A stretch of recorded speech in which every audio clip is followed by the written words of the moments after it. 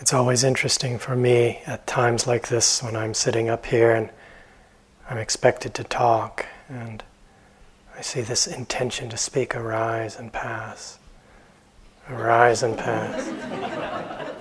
And sometimes I think I could just watch that for an hour. And it might not ever quite get me to actually speak. And I don't think my colleagues would thank me for that. Maybe they'd get it. I don't know. I don't know if they would realize that was what was happening there. Probably they wouldn't go for that. And you might wonder as well. I'm not sure it shows from the outside. But usually, so far to date, one of them has been strong enough that I've actually always begun speaking. But one of these days, I can feel it coming. It'll be a sort of John Cage style talk.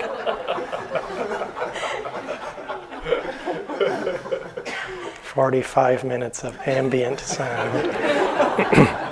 And then I'll ring the bell. I guarantee you, in terms of eloquence, that will probably not be surpassed in my lifetime by me.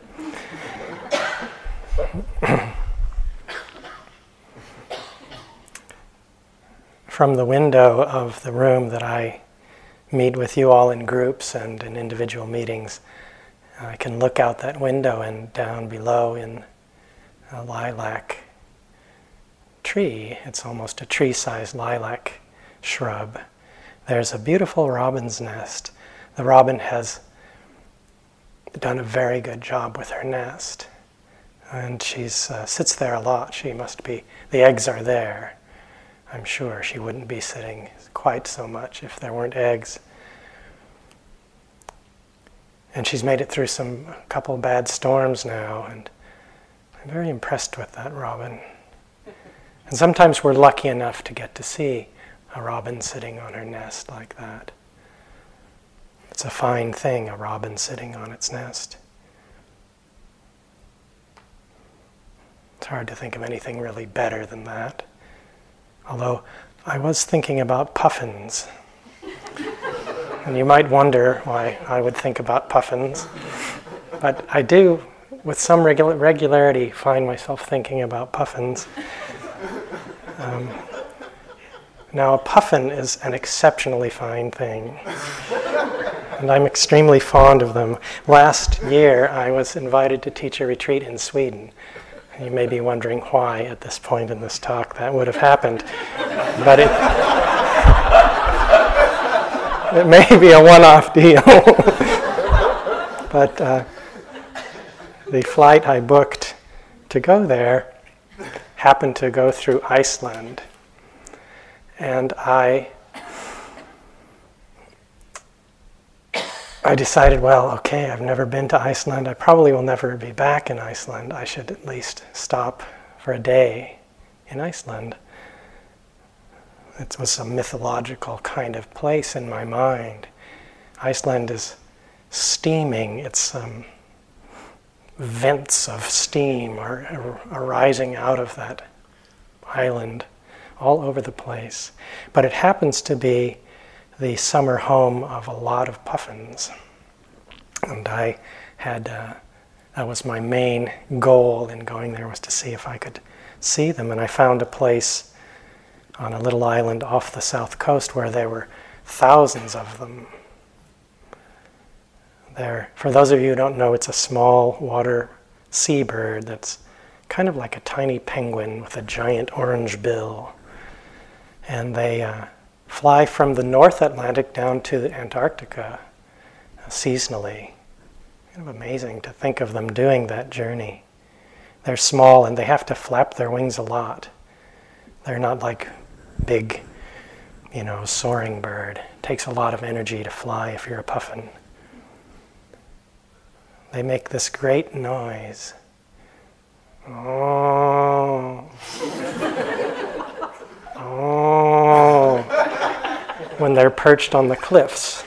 I think that in my imagination, they're looking at the cold North Atlantic waters into which they will have to dive if they want to eat, because they fish. Oh. Not sure that they really want to do that. But we can take things like the robin on her nest or the puffins. We can take them for granted somehow, or we don't even think of them at all. I love the puffins, I love the robin, and they touch my heart, and I think they touch all of our hearts if we open to them in a profound way. Michelle spoke to this last night. We take so much for granted, and we need to be very careful how we live, because one day we'll discover we have traded the last puffin for the latest cell phone or something. They say there are no birds in hell. We have to be very careful how we're living in the world.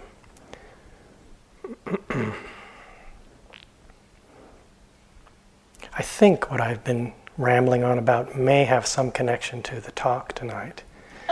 But if it doesn't, this was the real talk, and this is just sort of extra. There's an understanding that runs throughout the Buddha's teachings. It's kind of key there in a way. It's important. It's a key understanding or concept, but it leads often to a lot of confusion and misunderstanding when we think about it. Sometimes a lot of suffering. And this is the Buddha's teaching on the law of kamma or karma. I'll use the word karma because we are much more familiar with that. Kamma is the Pali, karma is Sanskrit. I think some of the confusion may come from the fact that the word has become so much a part of our common usage in recent decades. It's in the vernacular and it's used in casual ways that reflect some connection to what this teaching is about, to the understanding of kamma, karma, but it tends to keep it on a somewhat superficial level. It doesn't get to the heart of what is really going on there. We hear quotations or bumper stickers, instant karma's going to get you, or various references to good karma or bad karma, or this bumper sticker, my karma just ran over your dogma. And it's out there, and we have some sense of what it's pointing to. I actually think that's a cool bumper sticker. Or, it's referred to in ways that don't sound so Buddhist and come from other traditions, or things like as ye sow, so shall ye reap, and what goes around comes around, these kinds of sayings. And there's some connection to what the Buddha was pointing to, but often it's an oversimplification and actually a misunderstanding that sometimes leads to difficulty in our lives. And the understanding and the teaching of karma also is very, very connected to the understanding of rebirth, which permeates the Buddha's teaching. It's throughout there. And this is another subject which really leads to a lot of confusion and questions about who or what is reborn, who experiences the fruits of past actions. Is the trouble and suffering that I'm experiencing now in this lifetime the result of something that I did in the past or in some past life? Is it somehow my fault? Sometimes there's this almost blaming quality, as though karma functions like fate. Like there's this force that's emerging out of our past that somehow we're responsible, and at the same time we're powerless to do anything about it. And we can hear attitudes like, well, I guess it's just my karma, or some kind of fatalistic sort of attitude. Oh, it's their karma, it's this person's karma. As though it's just fate, or something like that. And it's a short step from there to an attitude as though someone deserves to suffer, doesn't deserve our help or our compassion. Now we need to be very careful, because the teachings on karma and this understanding, we have to be careful they don't somehow become an excuse for not caring or some kind of indifference.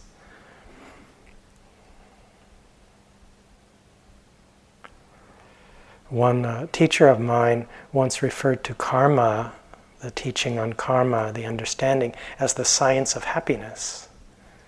I like thinking about it that way. Hopefully I'll shed some light on how that might be the case. I think it's an apt description of this teaching, because if we do understand the workings of karma, we'll find that it is a recipe for happiness, for human happiness, for what we might call heavenly happiness, and eventually, ultimately, the happiness of liberation, of freedom. But in order to understand it, we have to take a couple of steps back and begin with looking at what we mean by the conditioned or causal nature of things. We hear this as a very Buddhist thing to say, everything is conditioned. We talk about conditioned experience. And we may hear ourselves even saying this and not really have a sense for what we mean when we say things are conditioned. What does it mean? When we say each moment is the moment, the experience in a moment is the product of causes and conditions that have come together in that moment, resulting in the way it is. What this points to is that each moment has an impact on subsequent moments, a conditioning effect. It has an impact on it. And there's an understanding that this conditioning effect is a lawful process. It unfolds lawfully. It's not a series of random events or some luck of the draw situation. There are natural laws that govern how this happens. We could see this as a reflection of what we might call the law of nature. Like, there's a great way we can think about it is if we think of a seed. A seed is an incredible thing. These seeds, they hold, you can take an acorn, it's a little thing, and it will produce this huge tree if the conditions are right for it to happen. And there's a lawful way that this happens. So if we take an acorn and plant it, we're going to get an oak tree. We won't get a maple or a birch. If I put hollyhock seeds in the ground, I'm going to get hollyhocks, not daisies. So this is just obvious, of course. But there's a lawful way that unfolds. And this same lawfulness applies to the unfolding of karma in the world, in our lives. Actions yielding results, bearing fruits in a lawful way. And in terms of this understanding of rebirth, this happens within one lifetime, and the understanding that it happens from one lifetime to the next.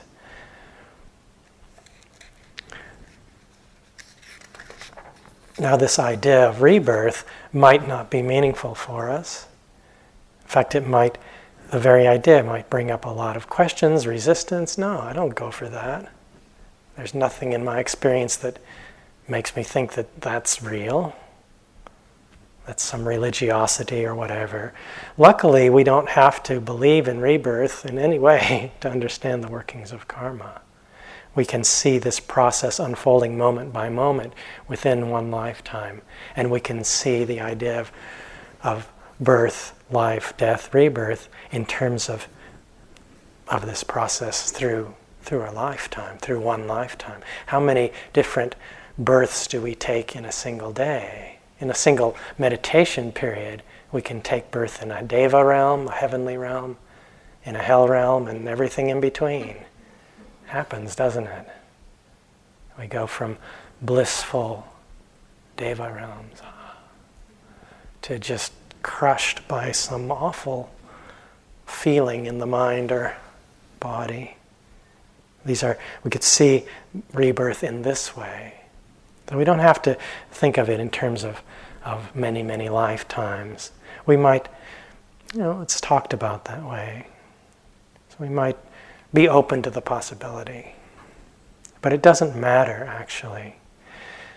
There's an image that I find useful, and I mentioned this in one of my groups or to someone individually, that helps me to kind of see this conditioning thing and how things move through time, you could say, in a certain sense, or that points to an understanding of what we might call rebirth. If you took a candle that was a lit candle, like one of these things, and you used it to light another candle, then what's happening there? We're not taking the flame off of one and putting it on the other, but we are taking some condition and moving it, and it conditions the arising. One conditions the arising of the next flame. So there's no thing that is passed between them, and yet there is this process that happens there. So you could see the conditioning from one mind moment, one moment to the next as much the same thing. You have to imagine that the first candle has gone out each time.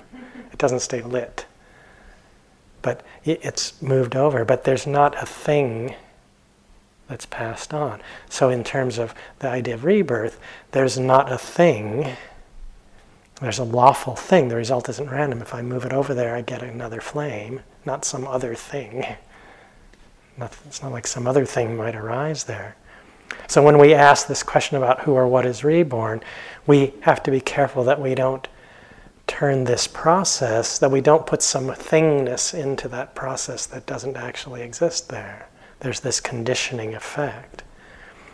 So the process of death and rebirth is seen as this conditioning thing, this process. And with the understanding of karma, then there's the idea that actions in this life condition in the same way as this, we could say this flame transfers these conditions to the new one. But there's no thing there. There's a connection there, but not thingness. So there's not no one reborn, and yet there is something carried through. So wholesome, skillful actions in the present tend to condition wholesome, happy states in the future. And whether we see this in terms of a single lifetime or multiple lifetimes, it's the same process. It doesn't matter.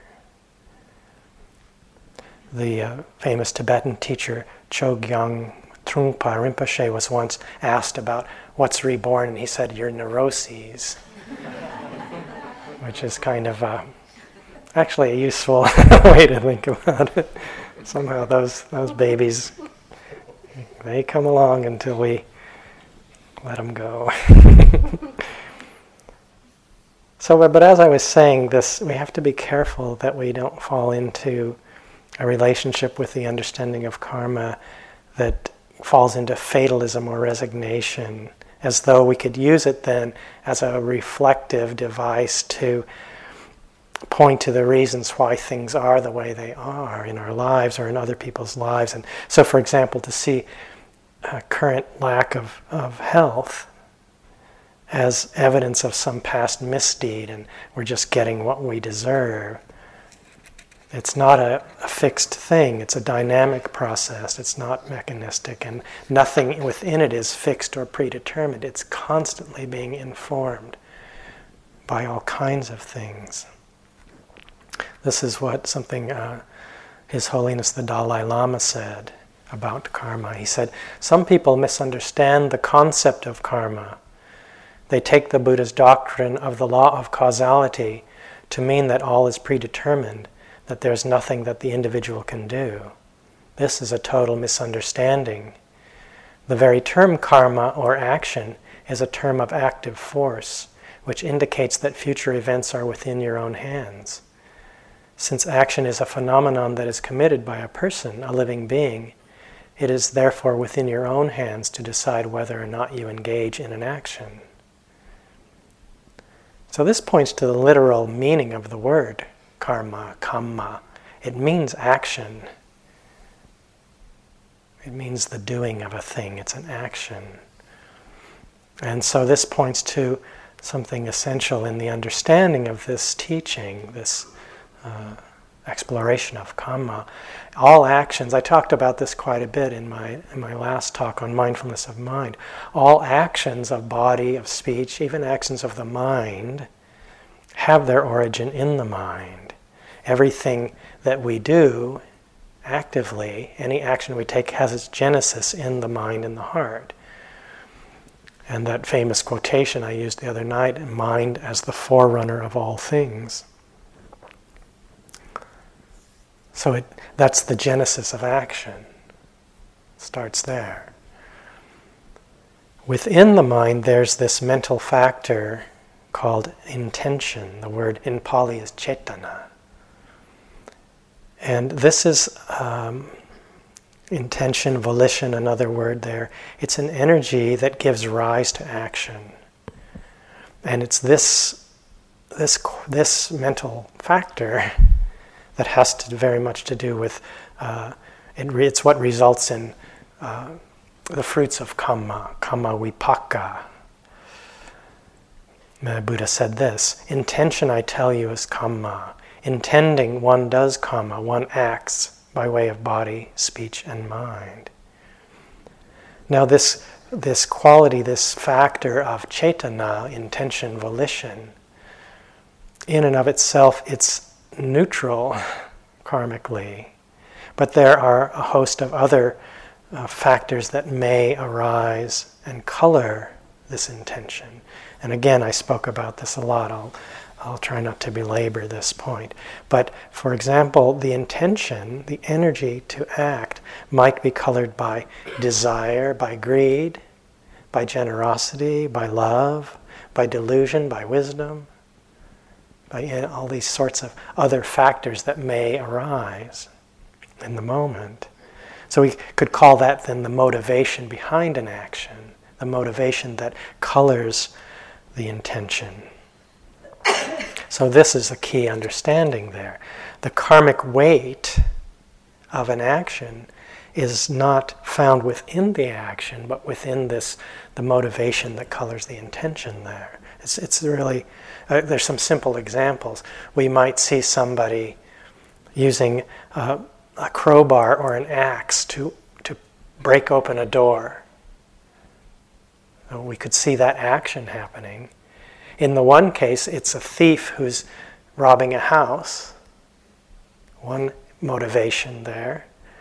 In another, it could be a fireman opening a place to rescue someone from a building where the door is barred, to save someone from a fire. So the action looks the same, but the intention, the motivation is very different in those simple examples. So again, I'll go to this image of a seed, which is a useful way to think about this process. If we think about the power of an acorn to bring forth this giant oak tree, and then that oak tree produces thousands of more acorns, and thousands of more trees could come from that, and on, and year after year. It points to the potential power of intention in the mind. It's immense, even though in and of itself it manifests very subtly. It's very quick. It's a hard thing to notice. We can notice it in our meditation. I was talking about it in my rambling preamble, which almost resulted in a silent talk. But it's very subtle, that quality of intention. We can notice it. But its potential to produce results is great. It may flower forth with an abundance of different kinds of fruits, the seed of intention. And so this motivation of wholesome or unwholesome, as I was speaking about the other night, is key here. And it's very useful and potentially very empowering and liberating to get a sense for this, because there's a choice in terms of the seeds we want to plant and nurture. We can plant the seeds of future happiness for ourselves, happiness in the world, and the seeds of suffering. It's really up to us. And this might make sense. Maybe I'm speaking in a way that kind of makes sense. I hope so, at least a little bit. But then when we look at how we're living our lives and whether or not we would put this into practice, it's interesting to look and see then how do I live? How do I relate to this in a practical way, not just some theory? There's a sutta, well-known sutta in one of the collections, where the Buddha is giving teachings, instructions to his son Rahula, who became a monk when he grew up. And he asked, this is a little dialogue, this is an excerpt, a short part from that sutta. The Buddha said, "What do you think, Rahula? What is a mirror for?" And Rahula answers, "For reflection, sir." In the same way, Rahula, bodily actions, verbal actions, and mental actions are to be done with repeated reflection. Whenever you want to do a bodily action, you should reflect on it. This action I want to do, would it lead to self-affliction, to the affliction of others, or to both? Would it be an unskillful bodily action with painful consequences and painful results? If on reflection you know that it would be an unskillful bodily action with painful consequences and painful results, then any action of that sort is not fit for you to do. It's absolutely unfit. But if on reflection you know that it would not cause affliction, that it would be skillful, with wholesome consequences and wholesome results, then it is fit for you to do. And the Buddha goes on then to recommend that Rahula not only reflect before he does an action, but while he's in the middle of doing it, check it out then. And after he's done it, look again. Was it skillful? Was it not? That might sound like kind of a lot of work. But it's really worth bringing attention to how often we just act out of, on kind of automatic. So this whole process of this understanding points to a way that we might not just be acting on automatic, not just acting out habits of mind. There's another way that the Buddha spoke about attention to our actions in terms of what are called the 10 unwholesome actions to be avoided. And it's kind of an interesting list that he put here. There are 3 of them are bodily actions, 4 of them are actions of speech, and 3 are actions of mind. We usually don't think of actions of mind, but it's related to in that way. So I'll mention them briefly. Some of them relate very directly to the precepts that we take in terms of our conduct. So the bodily actions to be avoided are intentionally killing living beings, taking that which is not given, or stealing for short, and engaging in sexual misconduct. Actions of speech are lying, harsh or abusive speech, malicious speech, which would cause division or undermine another or some relationship, and useless speech, which falls, things like idle chatter and gossip fall into the category of useless speech. It might be interesting for us to look at that one. If we ruled out idle chatter and gossip, it would be a lot quieter. How much of the time does what we're saying fall into that category of useless speech? Quite a lot. And then the actions of mind to be avoided are covetousness. Might not be a familiar word to some of you. It's this intense movement of the mind, wanting of the possessions of another, or for something or some quality, a kind of intense desire, usually directed towards what belongs to another. But not only that. Ill will is the second action of mind, and then wrong view. One should avoid the action of wrong view. It was interesting that that one was in there. The other two seem kind of obvious, but wrong view might be not so obvious. And right view, wrong view, this is spoken about in a lot of different ways. But one way that shows up all the time, this kind of circular pattern in the teachings, one way that it shows up a lot is in terms of an understanding of the law of karma, the law of causality, of cause and effect. It's all over in the suttas. So you could say actions born of this wrong mental action, of this wrong view in the mind, arise from, we could say they arise from a mistaken view of reality. So it would be, wrong view would be the idea that actions do not have consequences, that actions do not bear fruit according to their quality. And this leads to heedless ways of action, of acting in the world, that can have incredibly powerful consequences in our lives, in the world. So that's one quality of wrong view, is not understanding that our actions do have consequences, do bear fruit. And then there's a list of 10 wholesome actions to be done, and they're basically the non-doing of all those unwholesome ones. You could think of this, so refraining from killing, stealing, and so forth. Or we could turn it in a positive way and say wholesome motivations. So for example, renunciation instead of covetousness, or kindness as opposed to ill will, generosity instead of greed, right view instead of wrong view.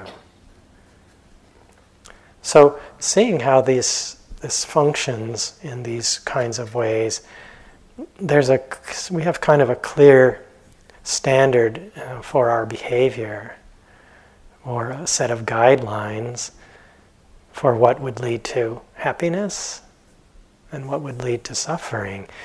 We have the potential to make choices that lead to what the Buddha called the bliss of blamelessness, the happiness of blamelessness, this mind that would be free of the qualities of remorse and regret and guilt, worry over past unskillful actions.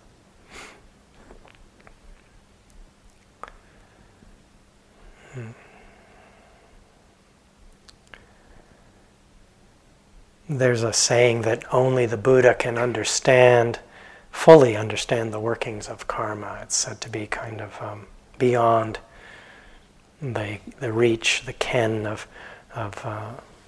anyone but a Buddha to really understand it within a single lifetime or over the course of multiple lifetimes. But we can get a sense for how it happens in our direct experience. And I'll just give a few simple ways that we can notice how it happens in our own lives. Often when we go on retreat, at times we may be flooded by memories, and I know some of you have mentioned this or talked about memories coming. Sometimes memories that we didn't even know that the thing happened. And sometimes these memories are difficult to be with, and sometimes they are of past unskillful actions that we have done, that we may bring up a lot of remorse. I know when I was first on retreat, not only then, but on one of my first long retreats, I had all these memories of ways that I had been unbelievably cruel to insects as a small boy. I think that's maybe a lot of boys are pretty mean to bugs. And horrible things. I was also very kind to them. I was the one that they would get to move bugs out of the room in kindergarten, and I would rescue them from water, and I was kind, but unbelievably cruel at times. And there was so much remorse arising in my mind in regard to these terrible actions that I did as a child. And sometimes then memories, like the memories of times when there was kindness, or of skillful actions we may have done, of wholesome, beautiful things. And when these memories come, the effect on the mind is very different. And with the one, the mind maybe fall into feeling really bad and sad and a lot of remorse, maybe shading into guilt, which is not so useful. Remorse can be useful. It's already been spoken about, but guilt is completely useless. We just use it to beat ourselves with. So we can see that these different actions have these fruits that impact our mind. They can impact our meditation very directly. We see the difference in those two mind states that might come. Another way we can get a sense for the workings of kamma is to see how our mental state affects our relationships with others, how others respond to us. We've all seen this. If there's a lot of anger or envy, jealousy, or fear in our mind, the way that others respond to us is very different than if our heart is filled with love or generosity or care or kindness. Very different response we get from others in the world. Mindfulness gives us the possibility to then see what's happening, see the motivations. We have the possibility to actually see what motivations are arising in a moment that are coloring this quality of intention. And we have a chance to see the results of our actions, to maybe make a choice there, what we want to follow. But it's not always easy to see this, because it happens quickly, it's quite subtle, and of course our motivations may not be clear, or they're often mixed.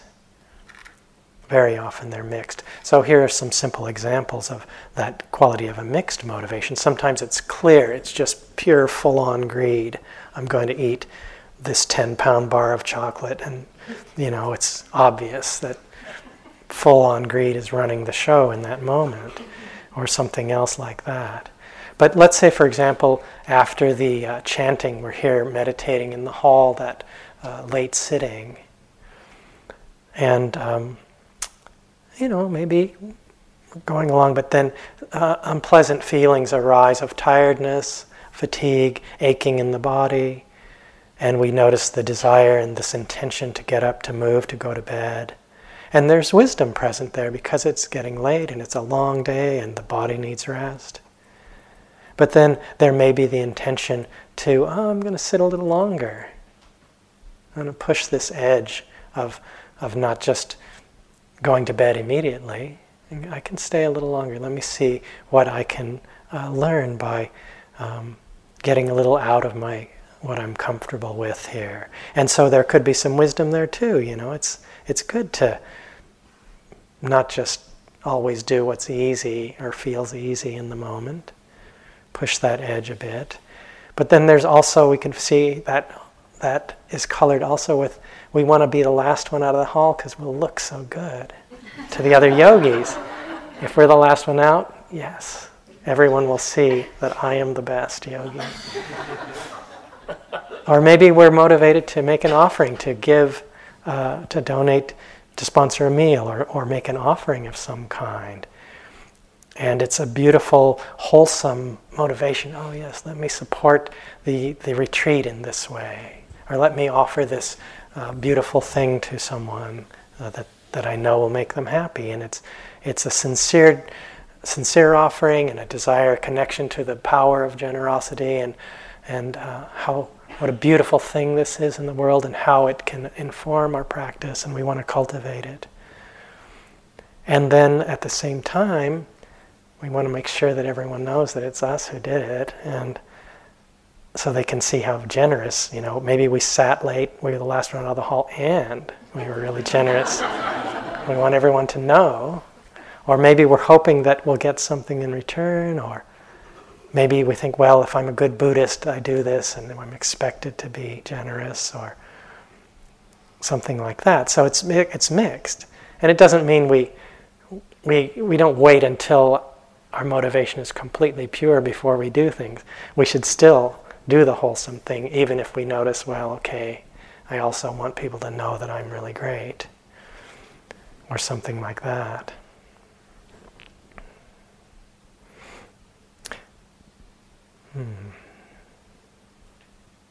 We can see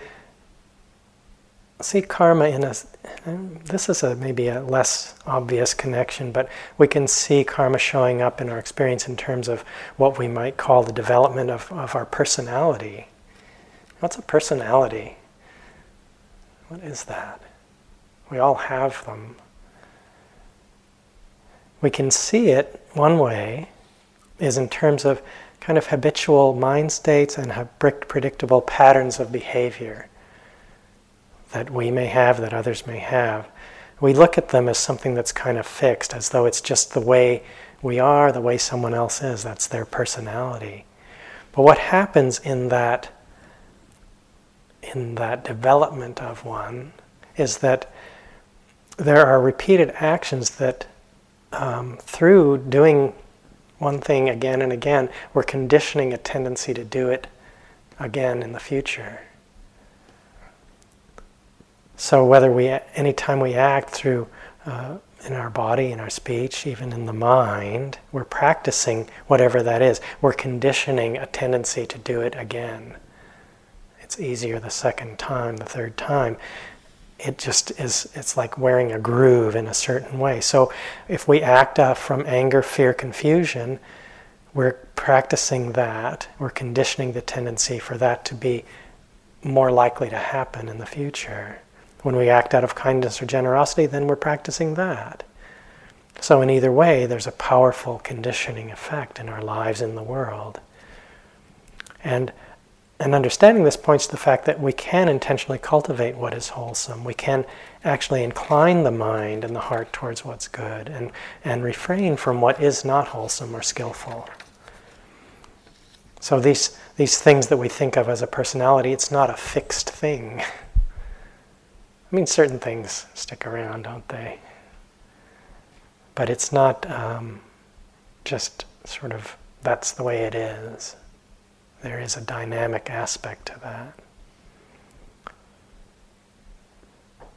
So then we can see this understanding of the workings of karma as a recipe for happiness, as the signs of happiness, in that there is this real personal responsibility that we're given for our lives, and the understanding that the way we live really matters, and the choices we make matters.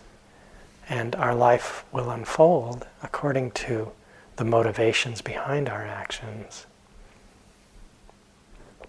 There's a list of 5 things that the Buddha recommended that one frequently reflect upon, whether a nun or a monk or a lay woman or a lay man, all of us. And the last one of those is a reflection on the law of karma. It goes like this: I am the owner of my actions, heir to my actions, born of my actions, related through my actions, and live dependent on my actions. Whatever I do for good or for ill, to that I will fall heir.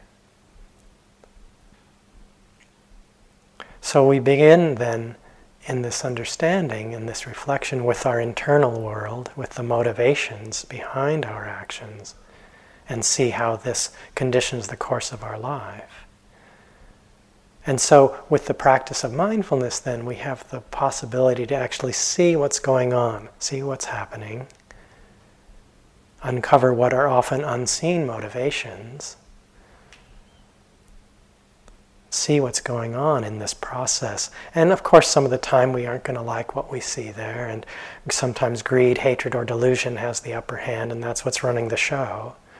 And Often our motivations are mixed. They're not just pure or not just one way or the other.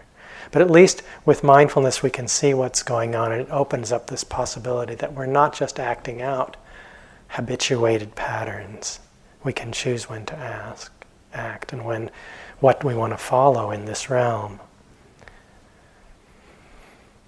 So I just want to stress once more, I've said this already, but it's important to really realize and understand that the teachings on karma do not point to anything that is fixed or predetermined, that everything is just the result of our past actions. It's an oversimplification that really leads to suffering and is not useful. And the workings of karma are very complex, and it's said that only the Buddha can fully grasp them. I think it's one of the what are called the imponderables. And I think our head will explode into 7 pieces if we think about it too much. So we have to be careful with that. We don't, over there in the corner. Oh no! The 7-piece head. And there's a bunch of stuff that falls outside the workings of karma. Maybe, Jesse, I can feel it coming. There are also a bunch of things that fall outside of the realm of karma, like illness, the effects of food and nutrition and climate and weather and certain accidents, a few other things. So karma is one thing that goes into the mix there. So it's not a mechanistic or closed system. And it's really important to remember that everything we do in an ongoing way in our life, in the present moment, impacts the whole system, including whatever the fruits from past actions that may be there. So it's very dynamic, and we can look at it again with my seed analogy. We can plant a seed, but then there's a lot of factors that come into play with what happens in the sprouting and the growth of whatever plant might come from a seed. So not only the planting of it, but where it was planted, when it was planted, what those conditions were, the weather that was there, whether or not the plant was cared for, fertilized, watered, etc. There's all these things that will greatly impact that plant and its flowering. And so how we are in the present and how we choose to live in this moment really has a powerful influence on how this process unfolds, how karma unfolds.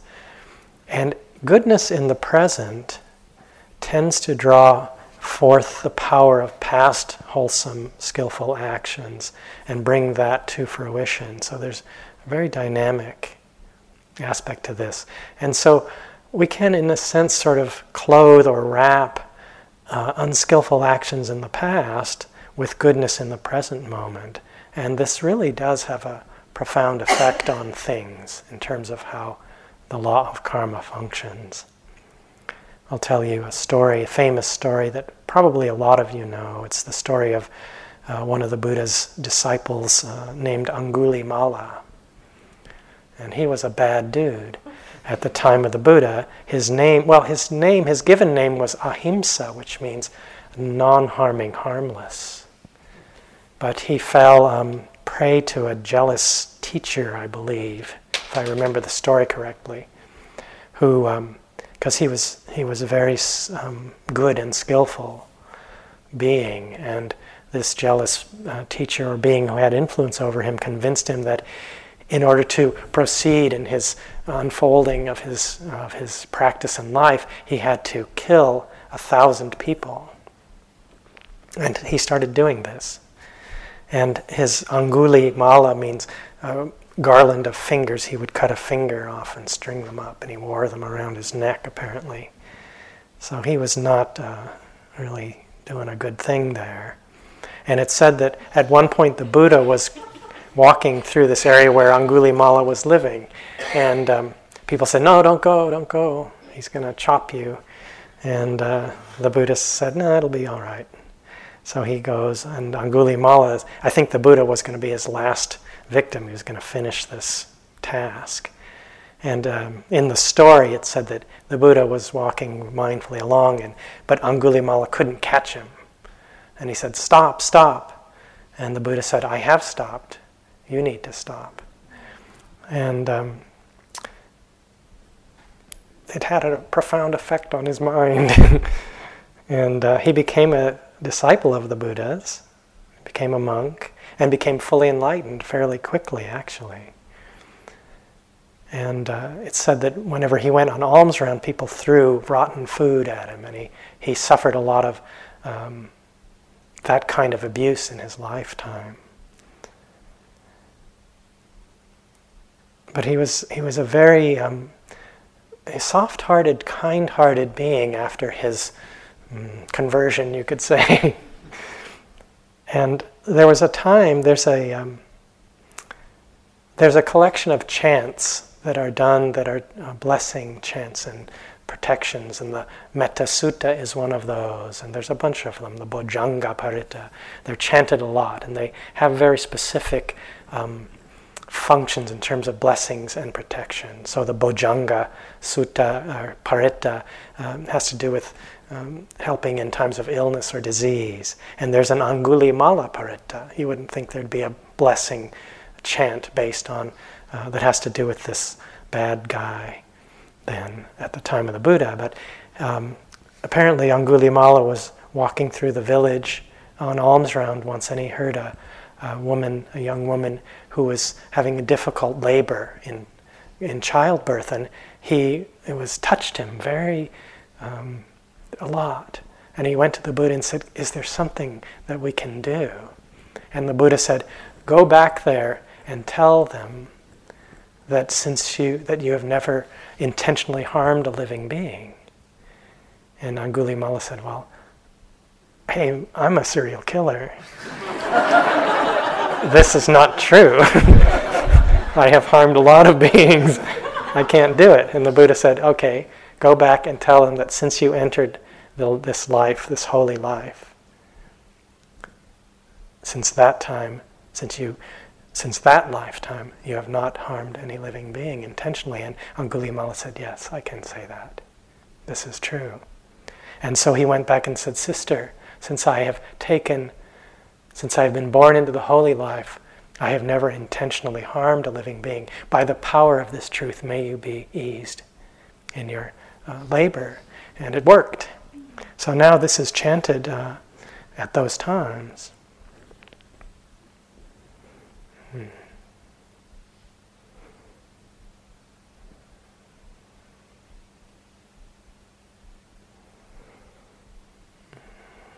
I'll end with a couple of quotations. Before I do, so this understanding of this teaching is really potentially very powerful for us. It really can transform the way we look at how we live in the world. It really can serve as a science or as a recipe for happiness. This is a quotation from Sayadaw U Pandita. He said, I think this is from In This Very Life, a book called In This Very Life. I think that's where I got this. He said, "Our concepts of ownership and control over material objects are basically illusory, for all matter is impermanent and subject to decay. Kama is our only reliable possession in the world. Kama has an immediate effect upon the mind, causing joy or misery depending on whether it is wholesome or unwholesome. And it also has long-term consequences. Seeing in this way gives us the power to choose the conditions under which we want to live. Thus the view of Kama as our true, reliable property is called the light of the world, for by it we can see and evaluate the nature of our choices. Right understanding of Kama is like a railroad junction where the train can choose its own direction."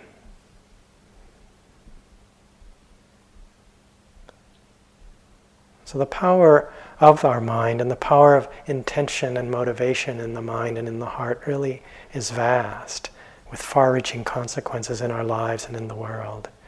And we then can choose what kinds of seeds we want to plant through our actions.